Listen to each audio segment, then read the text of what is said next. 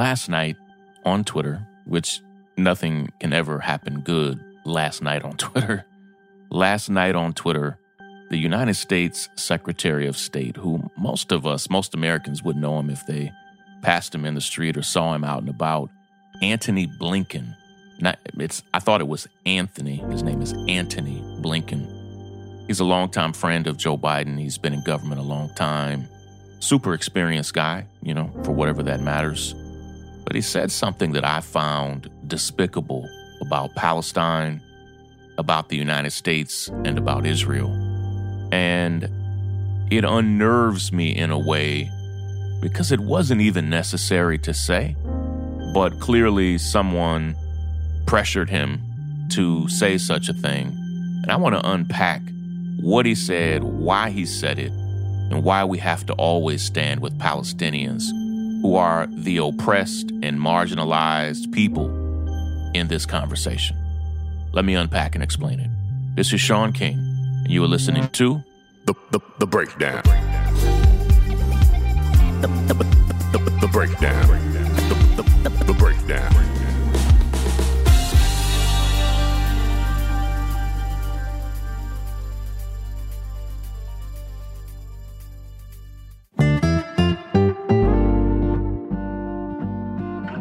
Now, mental health isn't always the easiest thing to talk about, but I believe everybody should have a therapist, especially in the stressful times that we're living through right now.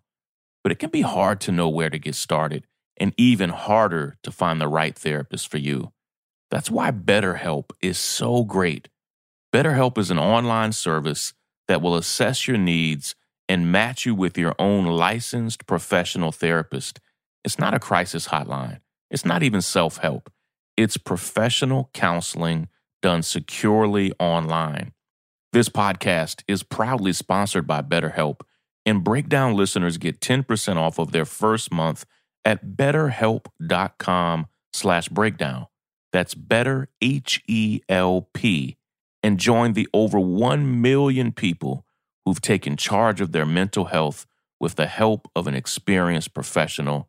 Check it out, use it, and let me know what you think. The Breakdown. The Breakdown.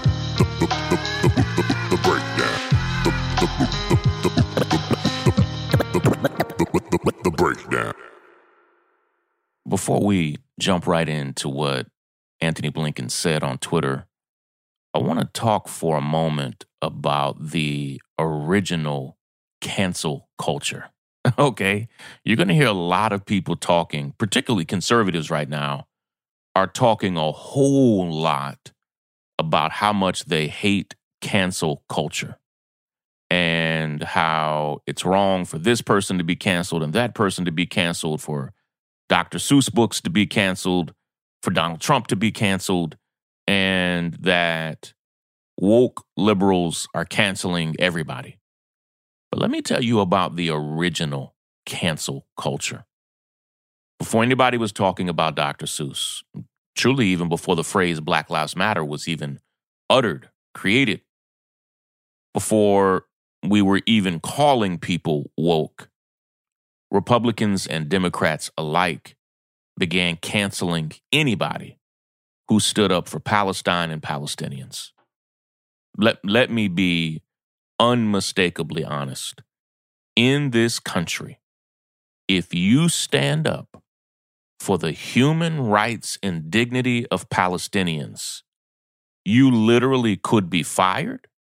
Your projects could be canceled from the university that you're a part of. You could literally be put on a blacklist from different state governments and state contracts. It could open you up to outrageous investigations.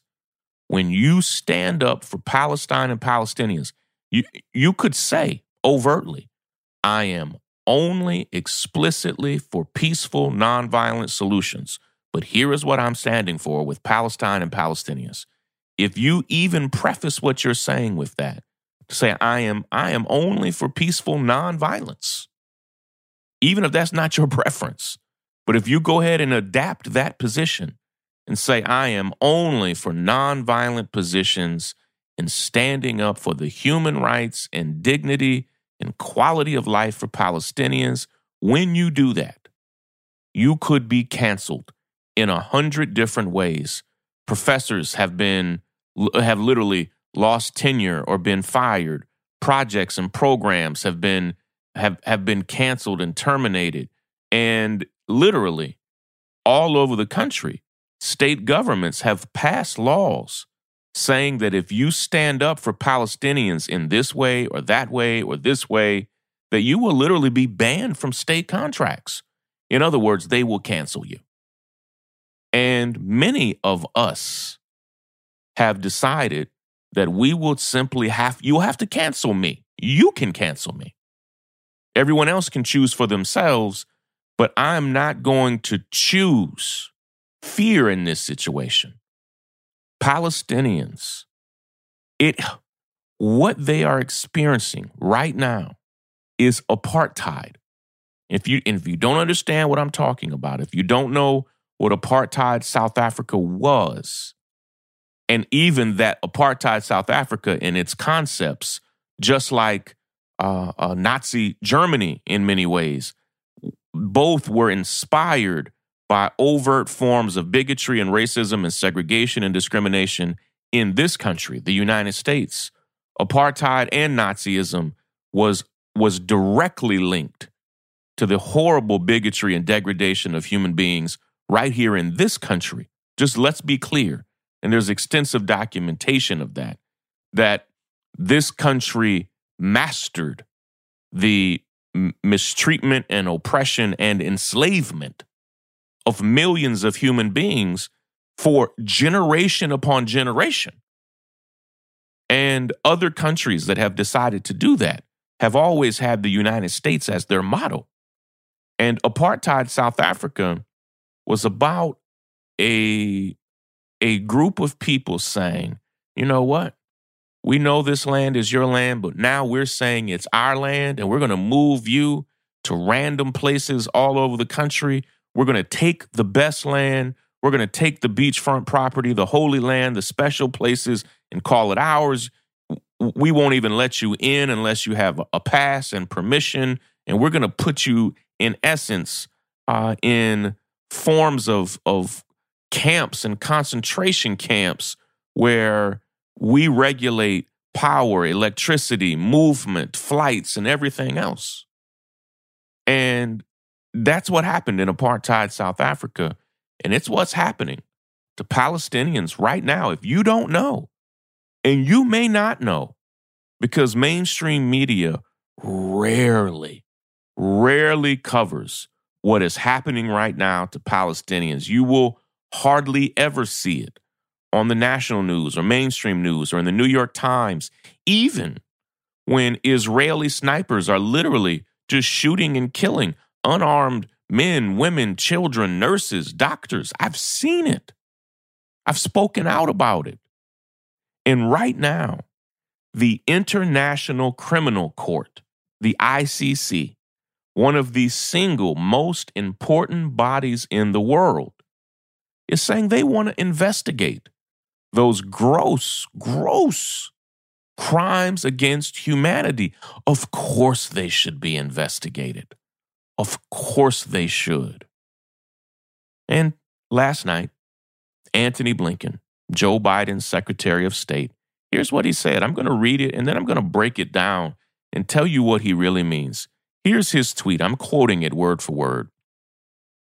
The United States firmly opposes an international criminal court investigation into the Palestinian situation. I'll talk about that phrase in a second. We hate it. We will continue to uphold our strong commitment to Israel and its security, including by opposing actions that seek to target Israel unfairly. Let me read it one more time without me interrupting it. The United States firmly opposes an international criminal court investigation into the Palestinian situation. We will continue to uphold our strong commitment to Israel and its security, including by opposing actions that target Israel unfairly. Let me be clear.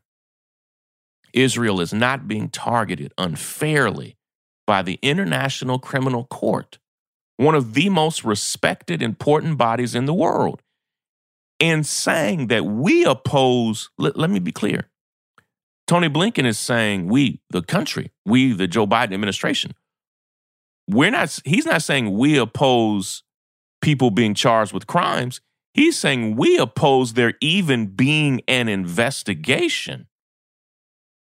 That's alarming.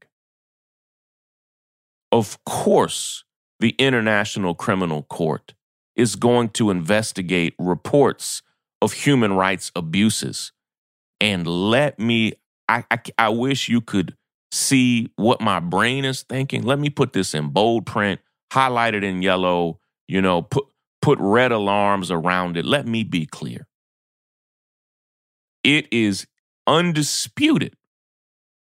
It is unequivocally true that Israel has committed human rights atrocities against Palestinians. It is well documented.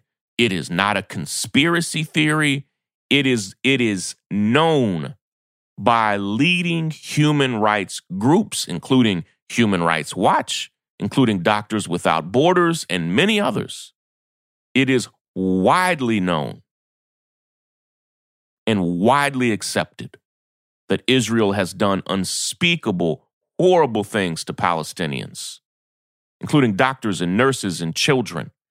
It is on video. There are eyewitnesses. It is well documented, and it has been widely seen by millions of people. And for the United States government to say, no, we oppose an investigation, that you oppose an investigation into that is despicable. Absolutely despicable. Listen, I've got to run. I hope you understand it. I hope you understand what Antony Blinken said. What he is basically saying, let me translate it, is that because the United States has funded the apartheid regime in Israel and in Palestine, and because the United States has funded and supported the apartheid conditions forced upon Palestinians, we don't want an investigation, because an investigation would implicate us as co-conspirators. That's what he's saying. It's egregious. It's outrageous.